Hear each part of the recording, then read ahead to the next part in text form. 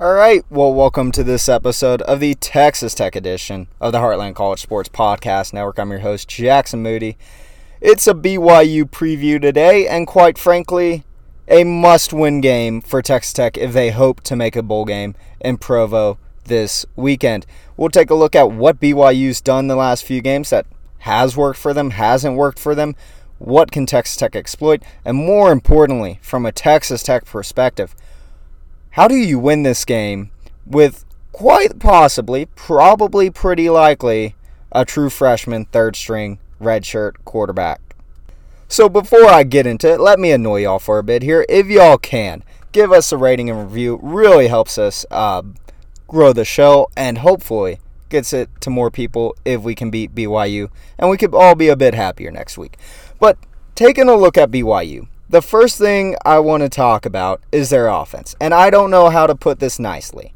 So BYU, their offense, quite frankly, is not very good. You can go through everything on their offense, and there doesn't seem to be a real strong point.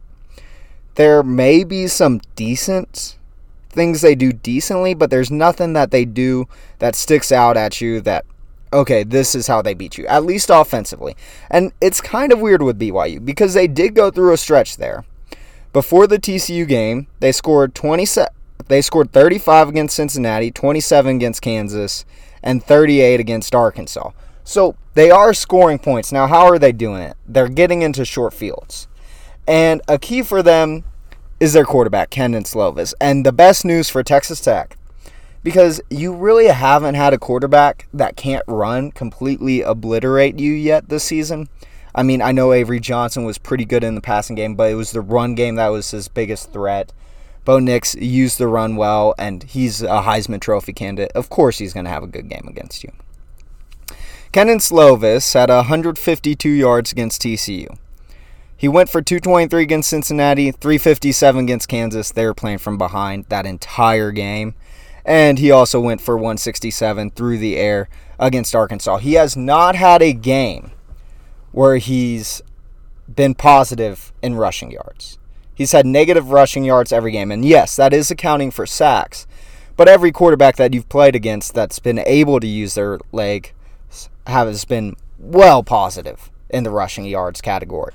So that's a relief for Texas Tech. Another relief in the passing game is you're getting Braylon Lux back. He will be back. So will Bryce Ramirez as a linebacker. So that's a little bit of relief for you. You should be able to contain their passing game. And quite frankly, they don't have a ton of receivers that stand out. They have a sophomore, Chase Roberts. He has 27 catches on the year, 421 yards. He had 6 catches for 131 yards against Cincinnati before being silenced, really, by that TCU defense. Darius Lassiter, he had a huge game against Kansas. He had 8 receptions for 84 yards, but he's only had 2 catches their past 2 games. And Isaac Rex, that's really all there is for their receivers that jump out on the page at you. Isaac Rex is their tight end. He's key. He was big for them in the first 4 games. On the year, he has 19 catches for 225 yards. But over the last 2 weeks, he only has 2 catches for 15 yards. So what we're seeing is 2 of their 3 really best targets have just completely dropped off over the last few weeks. And this is something Texas Tech can exploit. You're getting a DB back in Braylon Lux, who's a good corner for you, quite possibly your best corner, maybe your second best guy in the secondary behind Rabbit. Other than that, Kendon Slovis, who I just have to point this out, this guy's development has been atrocious. Absolutely atrocious. So, he has had a couple good games where he went for some big numbers. He hasn't been bad. He has beat Arkansas on the road, although Arkansas stinks. Everything about that program is not so good right now. But he did beat them on the road. He beat Cincinnati. He had a good game against Kansas coming from behind. But this guy, his first 3 years of his career were spent at USC. He had a good completion percentage his first year. A good one his second, but worse than the first. Then an okay completion percentage his third year. He has fallen off the cliff every single year Kendon Slovis, so far, through 5 seasons, has had a worse completion percentage than the previous year. It is honestly mind-boggling. Of course, that means he's going to drop 400 yards on us. Not really. I don't think that's going to happen. But another encouraging thing has got to be when you just look at this team's run game. So, looking at their run game, they only have 405 rushing yards on the season through 6 games. Well under 100 rushing yards a game. Their leading rusher, and really the only guy they give the ball, nobody else has 65-plus rushing yards for them, is L.J. Martin, who has 345 yards on the year, which isn't terrible, but it's only 4 yards a carry. I mean, their rush game is almost non-existent. And this is something that I pointed out last week. I was super high on our rush defense, and we got torched. This could be a really good bounce-back spot for this defense against BYU's rush game. And quite frankly, there's not a ton I see. The only good thing for this team is they don't turn the ball over a ton. They've only lost 3 fumbles. They've thrown 4 picks on the year. Ken Slovis has been sacked 9 times, so they don't turn the ball over a ton. They're really good in the turnover department. They're definitely in the positive. But this is an offense that can be exploited. Now, just looking at their defense, they only have 7 sacks this year. They're really their only huge threat. The only guy with more than 1 sack on the year is their edge rusher, Tyler Batty. He has 3.5. But this team does force turnovers. I said they only threw 4 picks this season. Well, they've picked off 8 passes. So they have a 2-to-1 interception ratio, and they've had 3 fumble recoveries, so they are even in the fumble department, and 2-to-1 in the interceptions, which is going to be a problem for Texas Tech, starting Jake Strong, who threw 3 picks in 30 minutes last week. This could be a real problem for Texas Tech. This is how BYU beats you. They get short fields, and then 1 or 2 pass plays later, drive over, they got 7 points off of that. Defensively, just diving into what they do, I heard that their rush defense isn't good. I may push back a bit on that. I don't think it's been terrible. TCU had 27 attempts, 131 yards for a 5.1 average, which is not good defensively. But Cincinnati, they went 47 attempts, 242 yards, 5.1 average. But that's counting Emory Jones. Excluding him, they only had a 4.48 yards per carry ratio. Kansas, they exploited them a bit. They had 37 carries for 221 yards, 6 yards a carry. And Devin Neal, their top running back, had 17 carries for 91 yards, 5.4 average. Arkansas, they only had a 4.5 average, but you can go into Arkansas. They do not run the football well. They quite honestly, I don't think Arkansas does anything well. I have no clue what they do out there. But what will Jake Strong look like? What can he look like? Because the last 2 quarterbacks that they played, Josh Hoover for TCU, a backup, went for 439 yards. Emory Jones went for 256. Jalen Daniels was hurt. He only went for 130. KJ Jefferson went for 247. And that's the bright spot of the Arkansas team, which says something. So, how does Texas Tech win this game? How can you win this game? You first off, need to address the quarterback situation. I would be shocked if Behren Morton starts this game. I do not see Behren starting this game. Is it possible? Yes, but I would be shocked. I think that right now it's a 3.5-point line. You're going to get more of a guide on whether Behren's going to start or not on Friday, on Saturday morning, by how that line moves. If it moves to 4.5, 5.5 for Texas Tech, then I think that Behren, there's a good chance he starts. But I see this line coming down to 2.5, 1.5 before the game. I would wait to bet on this game until the last moment, because I think this line's going to come down, because I really don't see Behren Morton starting this game. And by the way, that may not be a bad thing for Tech. I know that it's never good to lose your starting quarterback, but he's obviously banged up. Giving him this week off, giving him next week with the bye off, that would be huge for him. I think that could really help you down the stretch against TCU, Kansas, UCF. Maybe you get him completely healthy by the time you play in Austin and you have a shot in that game. But how do you call this offense around Jake Strong? So their rush defense hasn't been good. They're going to know that you're going to run it on them. I don't think their rush defense is quite as horrific as some people may think, but this is definitely a point that Texas Tech needs to go out there and exploit that defense. They need to give Taj Brooks at least 25 carries in this game.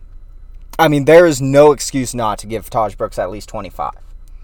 And if you want to give him a break, you have Nehemiah Martinez that's the same type of back. You have Cameron Valdez who can bust that if he gets a hole, could be gone for you, could be very explosive. You need to run the ball this game. That is the key to the game. Running the football. And now their pass defense hasn't been great, so there could be some confidence building for Jake Strong, who, man, after throwing 3 picks, you got to think his confidence, maybe it's a bit dinged up. Maybe he's more comfortable because he's started the game. Maybe his preparation's different now that he knows he's going to start. But I will say this. Some people who are holding out hope that, well, with a week of running with the ones, he may be good. He ran with the ones all week against Houston. He ran with the ones all week against Baylor. He ran with the ones all week except for Friday before the Kansas State game. I mean, his practice probably looked pretty much like it looked the last 3 weeks this past week, because he's been running with the ones since that West Virginia game. And right now it looks like Brady Boyd's your backup quarterback. Man, one thing that we can't do, we can't run it with Jake Strong. And I get that it's football, plays happen.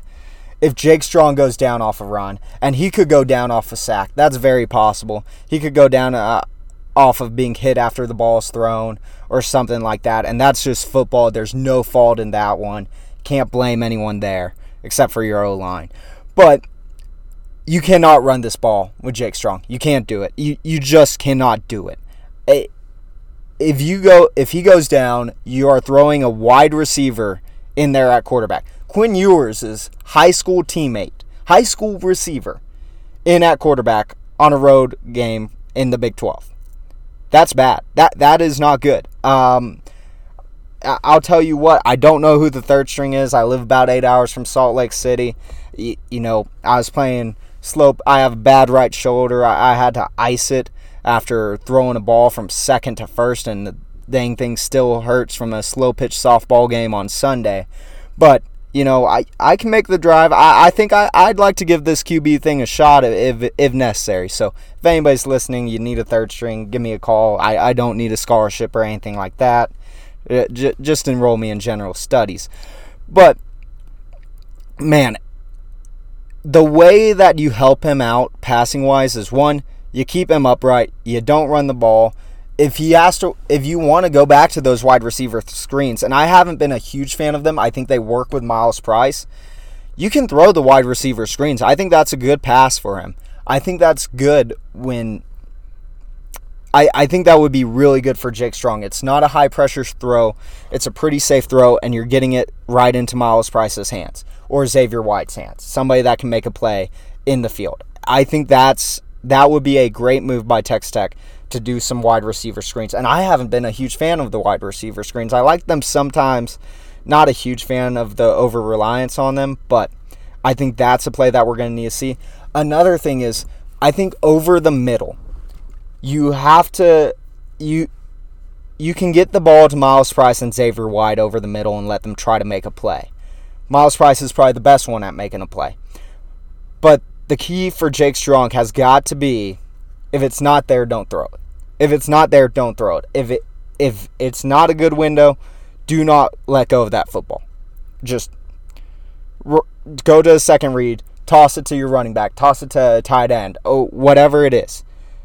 Do not throw the ball if it's not there, because BYU will live off of turnovers. They will live off of short fields. That's how their offense does something with the numbers I just said about their offense. So get it to Miles Price. Get it to Xavier White over the middle if you can. Throw some wide receiver screens. I don't mind the occasional deep shot to Coy Aiken or Jerram Bradley. Jerram Bradley, I mean, he was SportsCenter, top play on SportsCenter. Saturday night, but he hasn't been as aggressive as you would like him to be.